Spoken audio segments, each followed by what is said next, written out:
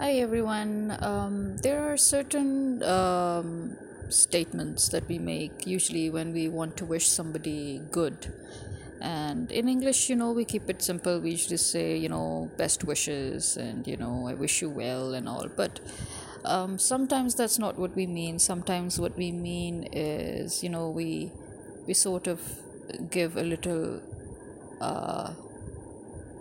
prayer.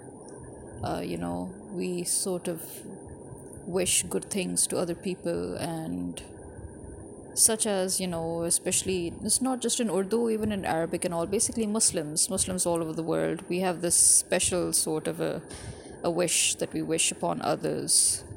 Like Allah nazar bad se bachaye, may all may there be no difficulties in life and stuff like that. So I think one of the ways that we can do, at least that's the way I would usually say it, may God protect you from the evil eye and all that is bad, and may you get some respite from all the difficulties that you face. May God make life easier for you and your loved ones.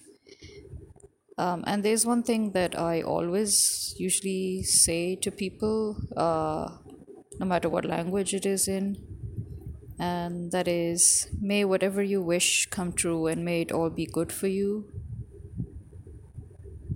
So, I mean, these are basic wishes that we can wish upon others in English.